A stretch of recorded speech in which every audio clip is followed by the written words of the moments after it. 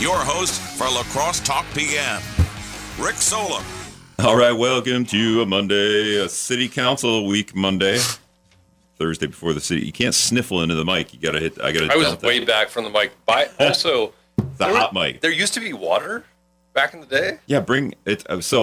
What happened? What happened with the water? Well, you get here. There's a cup right there. Oh, see them styrofoam cups? Oh yeah, I see the. So grab that. I see the 2-ounce plastic cup, and then go and a 3-ounce styrofoam cup. Mill uses the bowls in the bottom. Oh, I was going to go for the bowls and decided not to. We have the water thing on the other side of the building. Wow.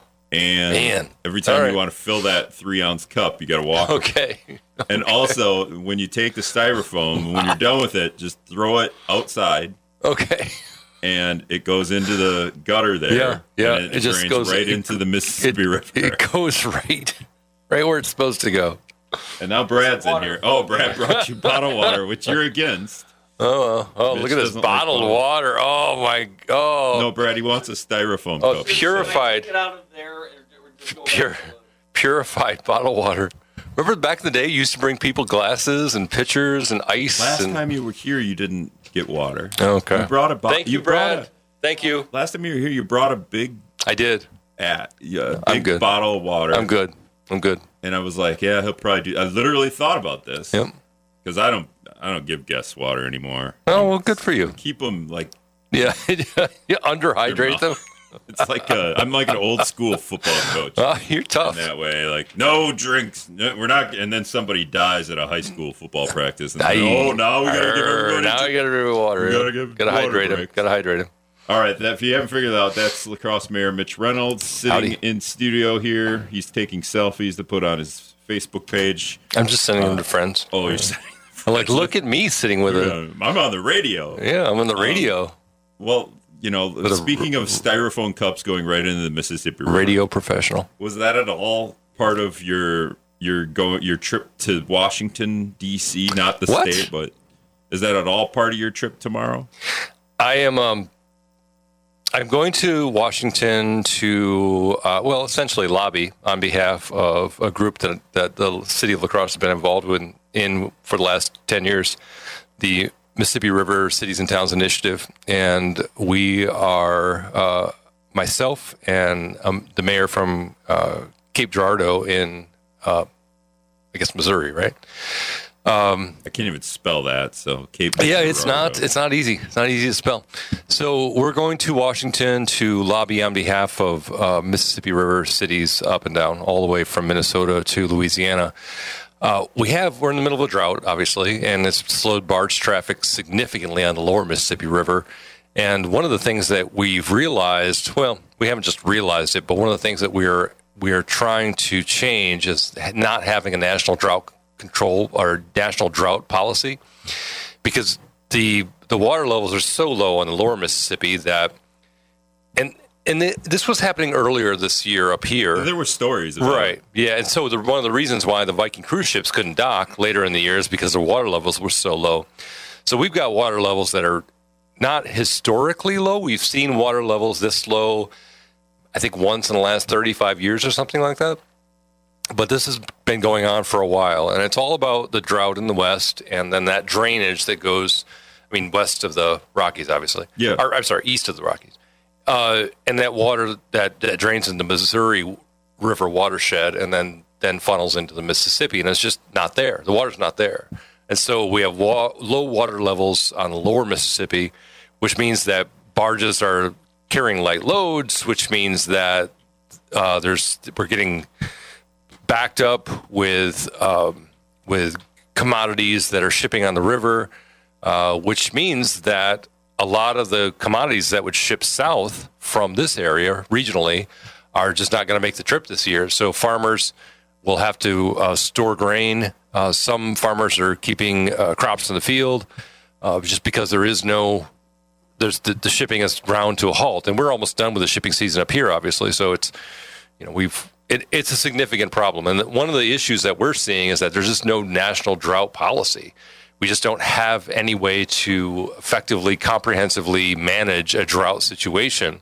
And that can significantly impact commerce on the Mississippi. So one of the things that I'm going to do is address that with the the Army Corps of Engineers at the highest level, as well as the White House. So, and then talk to some congressional and Senate leaders as well. Do you just talk to all the Congress that's along the Mississippi River? I mean, oh yeah, I mean, drought is drought. Like yeah. This is like obviously other parts of the nation are having a drought policy, or not a drought policy, right. having a drought situation. Yeah, I mean, there's other parts of the nation having a drought policy. I mean, the difference with the Mississippi is that, well, first of all, I'm representing MRCTI, which again, the city of La Crosse is a member of, and I serve as the Wisconsin chair on the group, and so we're really focused on the Mississippi River and how significant that is. I mean, when you think about it, 60% of the corn and soybeans that are produced in the U.S. ship on the Mississippi River, and so the inability to ship those goods south has a tremendous impact on the economy of our region, our entire region, Wisconsin, Minnesota, Iowa, all of it.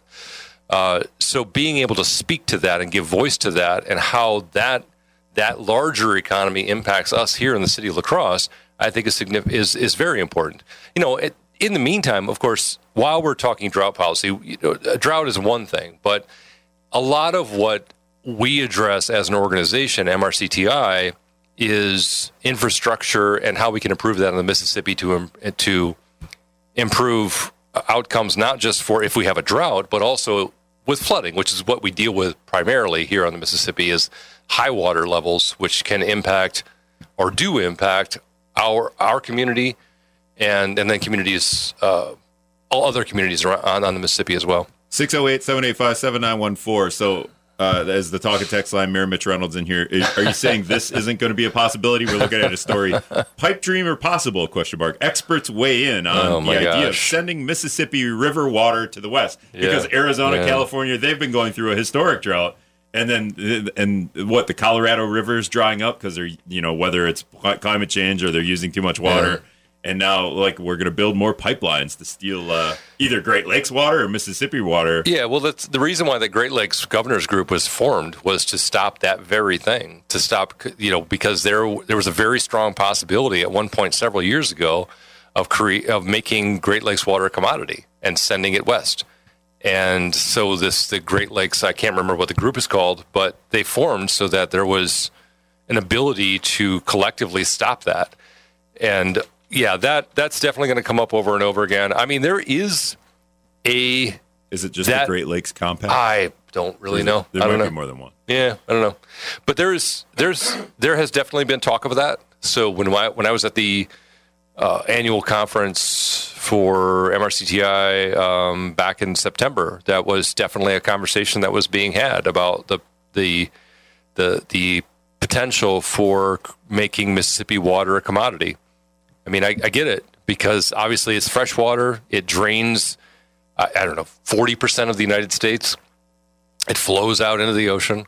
There are actual problems that come from the sediment that flows down the Mississippi River because of that. And the styrofoam cups. Styrofoam cups. So maybe we'll send the styrofoam cups, and we send one at a time to Arizona with water. I mean, the truth is, living in the desert, it's great, but you can only sustain so large of a population with the amount of water that you have. Now, Arizona is a little bit different. One of the problems with Arizona, I don't want to get too far into the weeds on this, but Arizona doesn't have there's not a holistic water policy for the state of Arizona.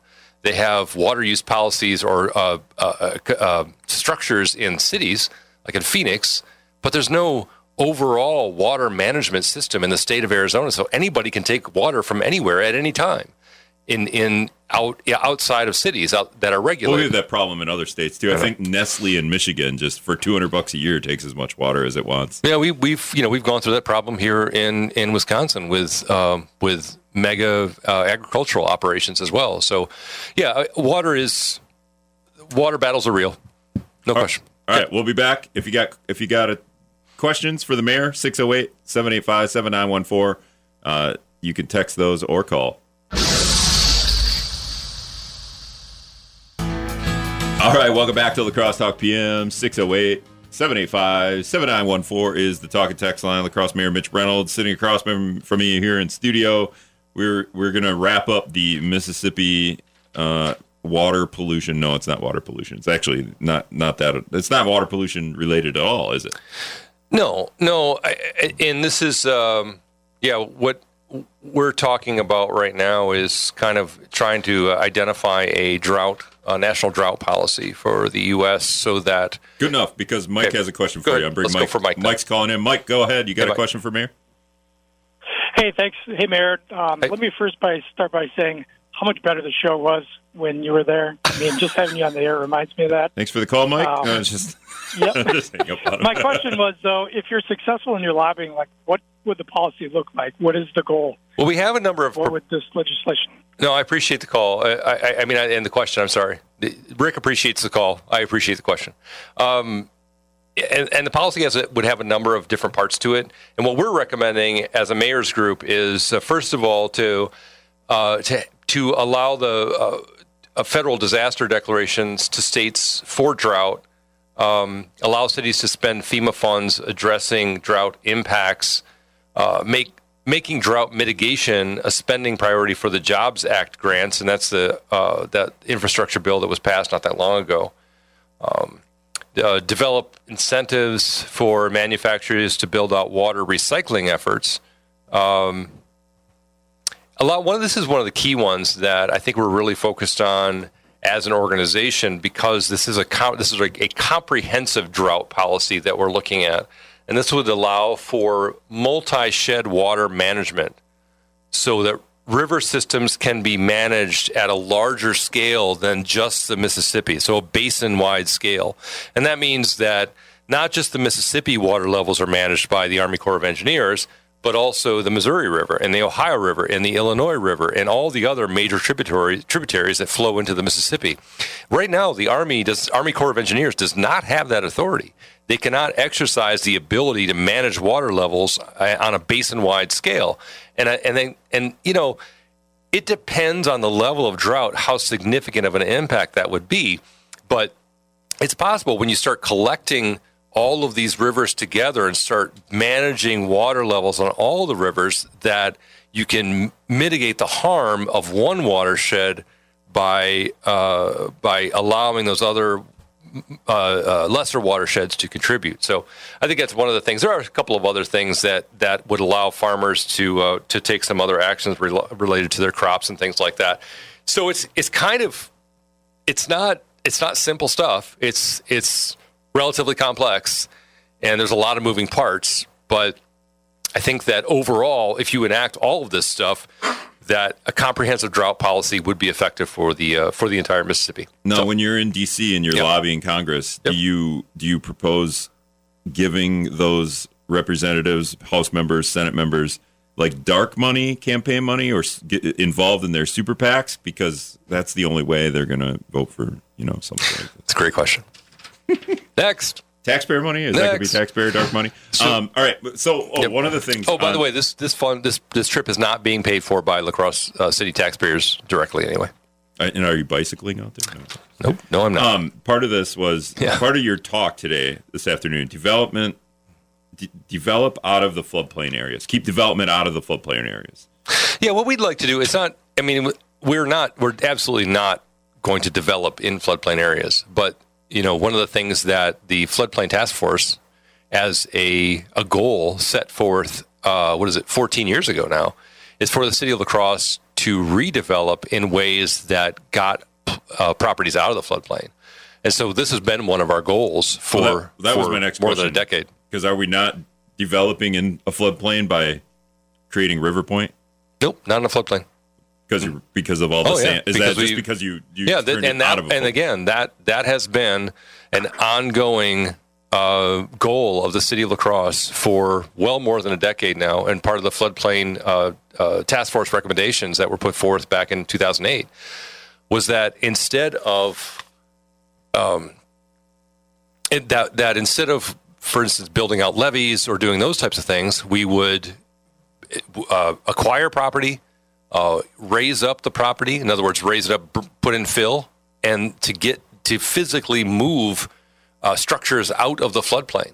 Instead of trying to protect the city with a levee system, which is, by the way, not certified by the Army Corps of Engineers, and barely is enough to, it's not significant enough for FEMA to.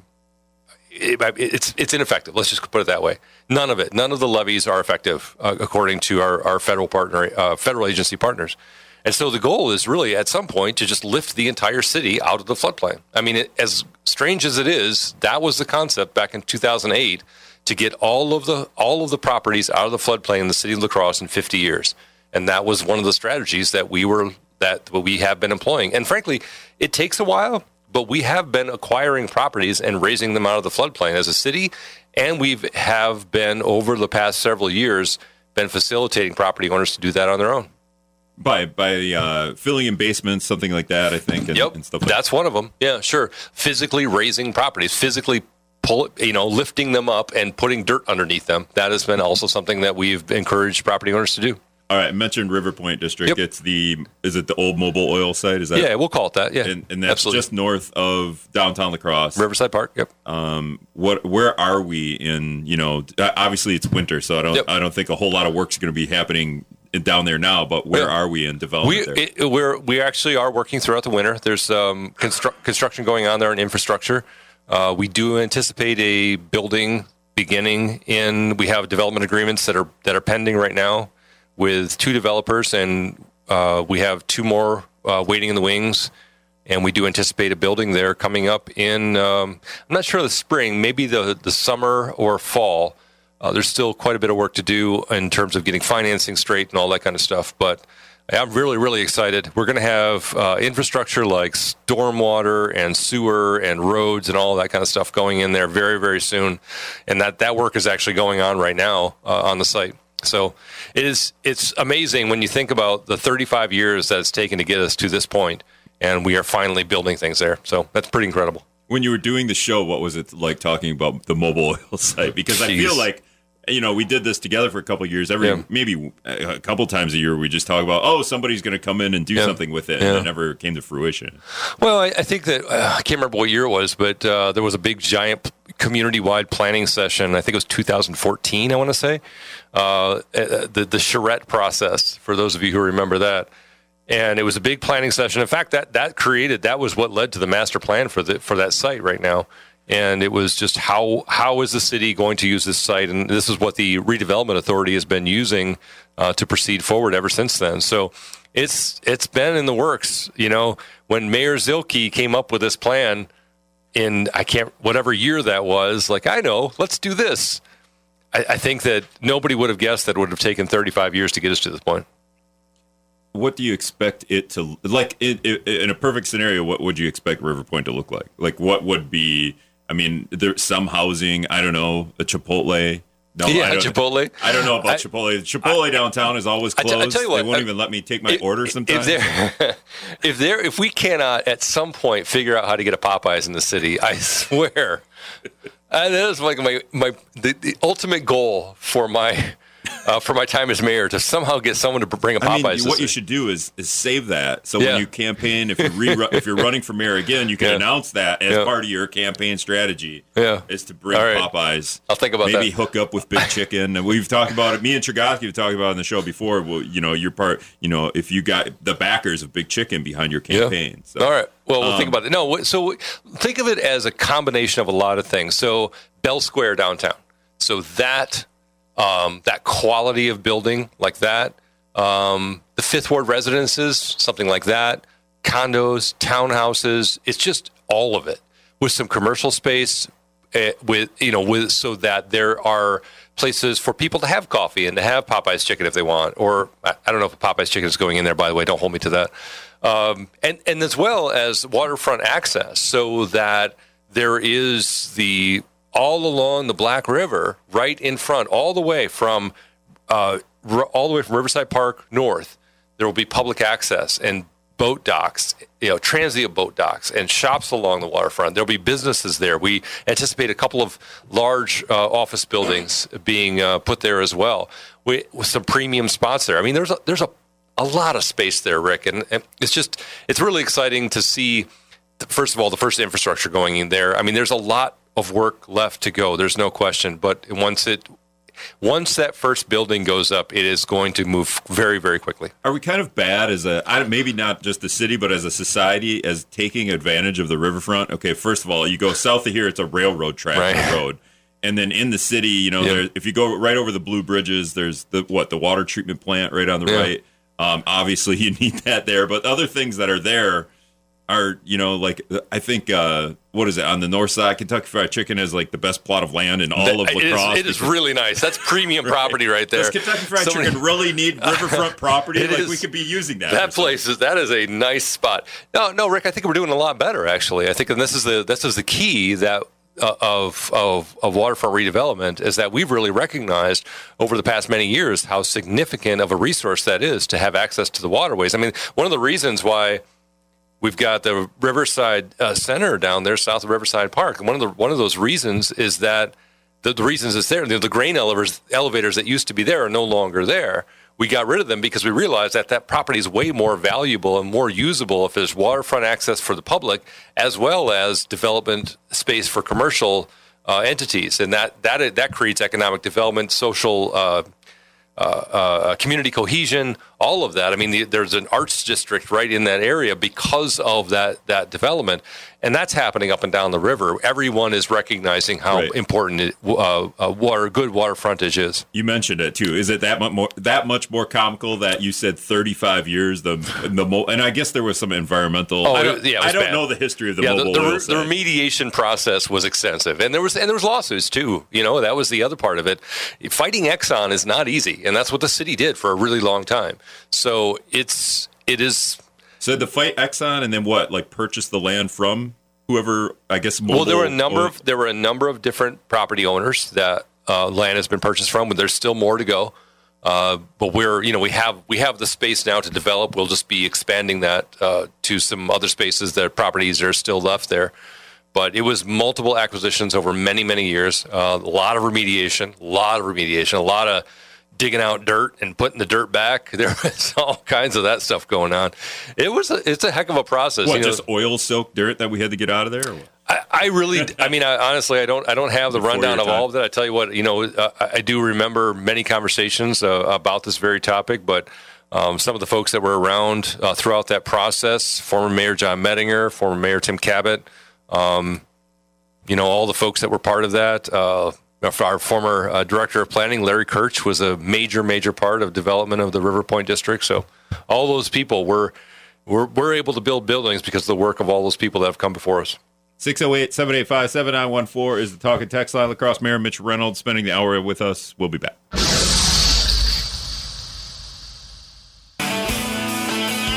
Thank you. All right, welcome back to La Crosse Talk PM. 608-785-7914. La Crosse Mayor Mitch Reynolds in here. We're just talking about Wisconsin basketball. This is what you do. Like literal. That's what we do on this program. Not Badger basketball, but Wisconsin. Like all the state. All the state. Yeah. Of a guy whose dad coached at my high school is playing for the Boston Celtics. Here we go. There's that.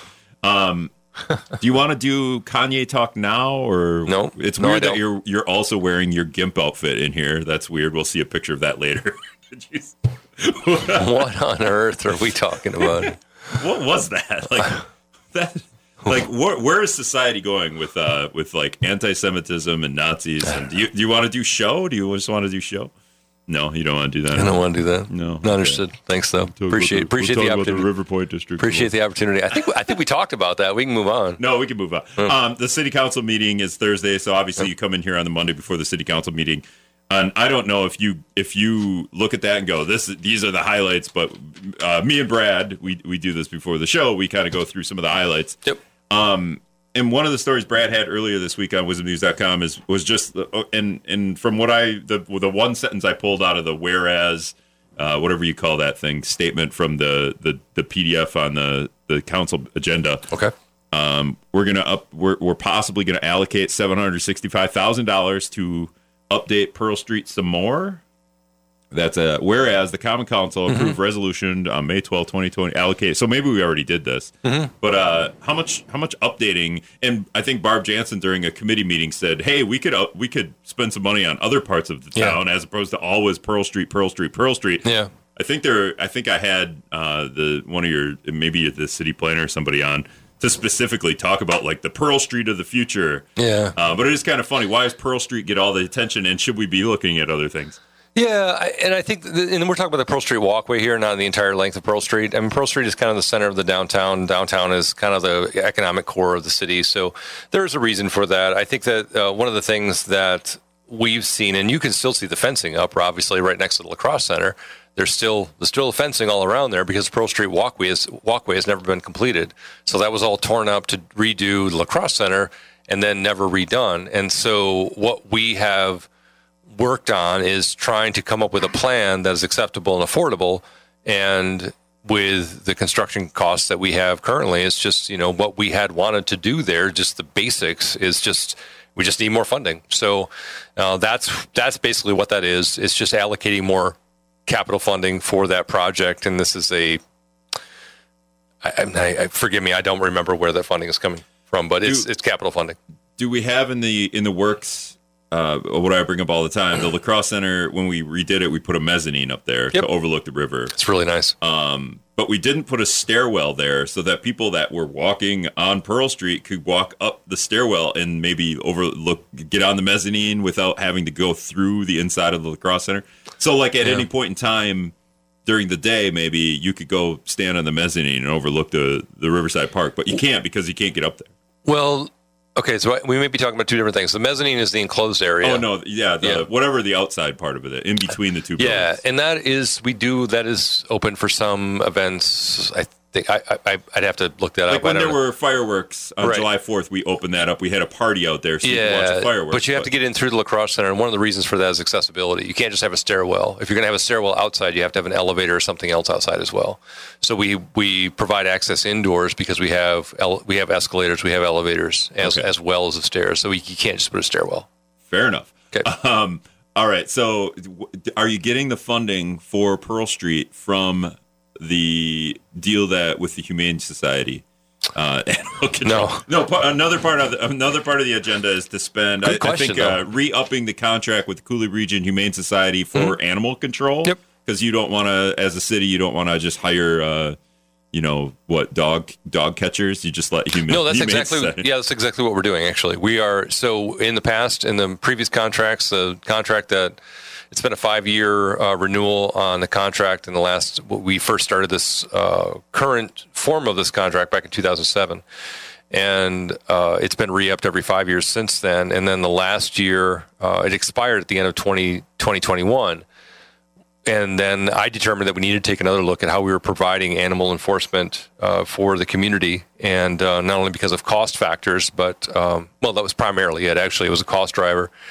Once we started looking at it, the police department, once they started to look at other communities, they determined that we, like other communities, could provide the animal enforcement internally, which would actually be more beneficial for us for law enforcement purposes. So that's what we decided to do. We're still going to be contracting with the Cooley Region Humane Society for animal impoundment and other services, but the city will be doing the animal enforcement ourselves. So the dog catchers will be Cooley Region Humane Society. I'm just doing like old. Nope.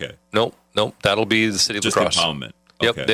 They'll be providing the impoundment services, and we'll be providing the animal enforcement. Okay, when you say animal enforcement, does that also mean dog catcher? Rick, that's dog catcher. When the ducks hatched outside, right on the road, and somebody had to come. No. That'd be Humane Society? You can call them, but we're not. No, if you want... Wait, are you giving another responsibility to the police? Is that what you're doing? Yes. Okay. Yes, I am. That's absolutely correct. They volunteered. Okay. Chief Coudron said, we can handle this. And they said, look, this is the best thing for not only the city taxpayers, but provide better, more effective services that are more closely aligned with what we provide in services for law enforcement. Is there are there not that many cases where authorities have to get involved with something like a dog bite or something like that? You see those every once in a while. We do. Yeah, we'll get those. I mean, that happens. We have animals at large. We have bites. We have various types of things. So, I mean, that happens. There's a giant spider in my basement. Yeah. Call the police now. Oftentimes, one of the things where this works in some ways, and I don't know. I mean, I don't know when the last time La Crosse was in charge of animal enforcement in the city, and I'm not sure if it ever has been. But this is a model that other cities employ all across the state very successfully and have for many, many decades. And it really one of the things that, because oftentimes animals, when we have law enforcement issues, oftentimes there are animals involved, and there needs to be some way to have more of a seamless operation between law enforcement and the animal enforcement. So I think that's part of what we're doing, but also, cost effectiveness. It's just going to cost less for us to do it. Okay. So cat in a tree is fire department. Dog. Please don't call us for cat in the tree. Well, the fire department's just go. Who's getting a cat on the tree? Let the cat come down on its own. Please don't call us for that. But a dog bite, something like that, would be the police department. And if ducklings are hatching in the middle of the street, that's the Humane Society. What else would the police be responsible for when it comes to animal enforcement? I guess I don't even know. I can't even think of an example. There's dogs. There's, again, animals at large. Okay. If there's a situation what about like a coyote running through town? Nope, that's wildlife. We're not going to handle it. Okay, and that is not something that we're obligated to do under statute. So we're not going to do it. If there's a law enforcement situation where there's an animal in the house and someone's getting arrested and the animal's got nowhere to go, then that animal will be handled by our animal enforcement officer. And police will take it over to the Cooley region because they'll still impound it. And then how much money is the city saving by reallocating the responsibilities? Off the top of your head? It depends on how we're evaluating, because the contract's entirely different. The payment process is entirely different. But I estimate that what we'll be saving with what we're spending, what we would be spending in 2023 over what was proposed, is somewhere north of $100,000 and probably close to $150,000. And the police said we're good with that, with the responsibility. They like saving money. All right. When we come back, we're going to talk about the senior center and alternate side parking, because maybe it'll snow by Christmas. All right. Yeah, there's a Starbucks in Hy-Vee. Oh, all right. Man, you don't listen to the show enough. I talk about the three Starbucks in a one-block radius multiple times a week. No, I don't. Don't take that personally. Okay, so La Crosse Mayor Mitch Reynolds in studio with me. We're going to wrap up here a couple minutes. Okay, a couple of weeks ago, I think I want to say you put out some kind of statement on because it was getting to the point where homeless people in Huska Park, there was the time frame for being in there over summer, because we designated a camping grounds ended, and I think I haven't looked over there in a week, but I always still notice there is stuff over there. I can't tell if I haven't driven by there because I don't like to I'm just driving by to look at homeless people. Look at homeless people. I just don't like doing that, and I don't even like making them the center of attention. But there was worry that the shelters would be full, and then if the shelters got full, because there were about 150 homeless people in Huska Park. Okay. And if the 140, you're just kidding. There's all sorts of things that you're throwing out there. They're like, they're not 150 people. So this is basically what happened, was that we've been looking at this since, obviously we've been planning this since last year, and worked through an emergency winter plan for this coming year. And part of that plan was the possibility of having an emergency winter or emergency declaration that would, among other things, provide for winter sheltering spaces that would be in city buildings. The county has no buildings for us to use. There are no other public buildings, so the city buildings we would be looking at. I asked for a list of city buildings that were available. Among them would be the Southside Neighborhood Center, the Beach River Neighborhood Center, the Green Island. No, that wasn't available because that would be used. They're playing hockey in there, I think, right? Yeah, that wouldn't be available.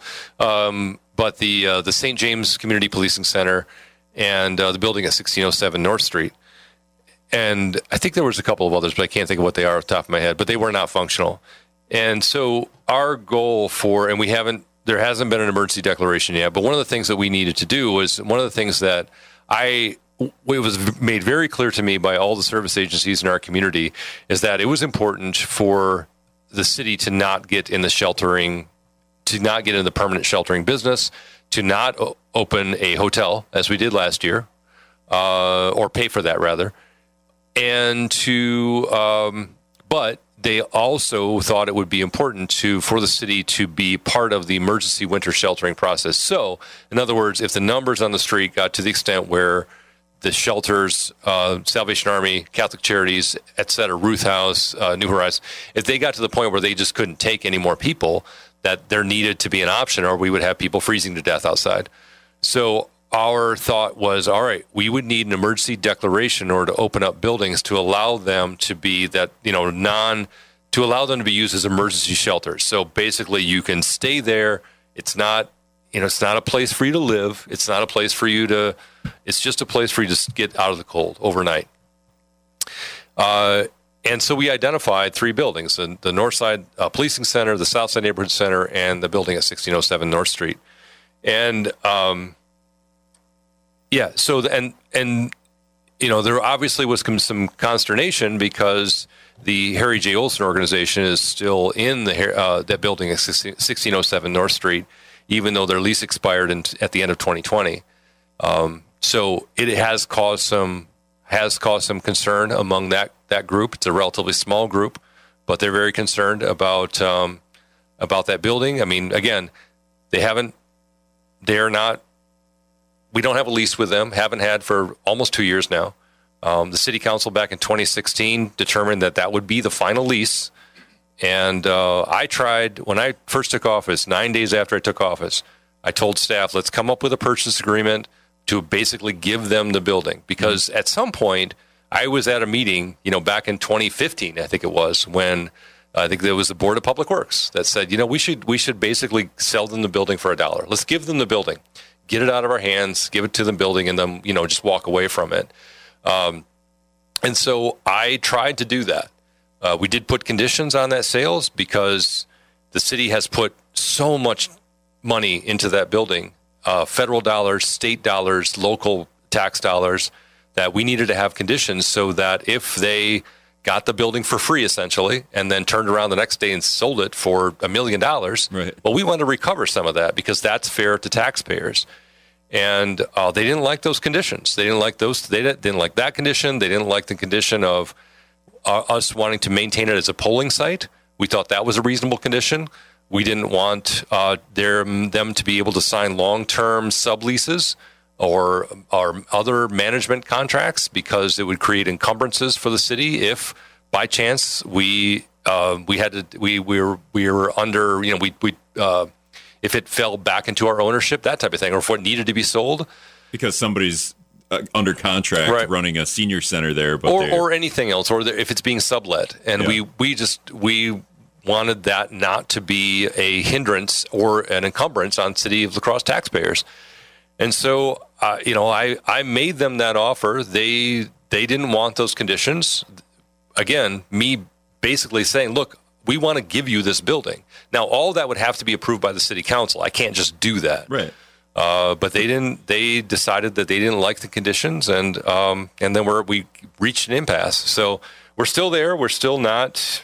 We haven't resolved anything. I think that the conversations about homelessness and the senior center are two different conversations, frankly. I mean, on one hand, you have an organization, it's a private organization, a private membership. They're dues-paying members. They have a city taxpayer-funded clubhouse, essentially. And they're existing there for free. Does the city council need to address it? Does whoever in that district, what needs to happen through the city council now? The city council acted in 2016. Right. They said that which a long time ago. It is. Yeah, it's almost 7 years because it was January of 2016. But at the time, the city council said that, well, this is the last lease, and created a subcommittee to study what could be done in the future. And that was essentially it. And then no action was taken after that. There hasn't been any action taken by the city council since then. The only action that's been taken by the city council was to declare the South Side Senior Center surplus property back in I'm going to say 2018 or 2019, something like that. So that was put on the market, and that was the plan originally for this building as well. Is if recommendation, which is not something that is binding, but the recommendation from the Board of Public Works at that time was sell them the building or list it as surplus and sell it. And so, yeah, we're at that point. We're having I think that I think the organization has got some bad advice.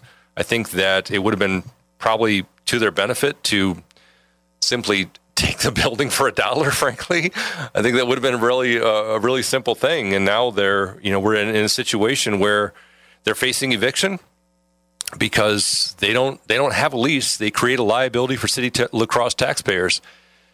And we have robust senior programming in the city of La Crosse. We provide senior programming at multiple sites. The library provides senior programming as well.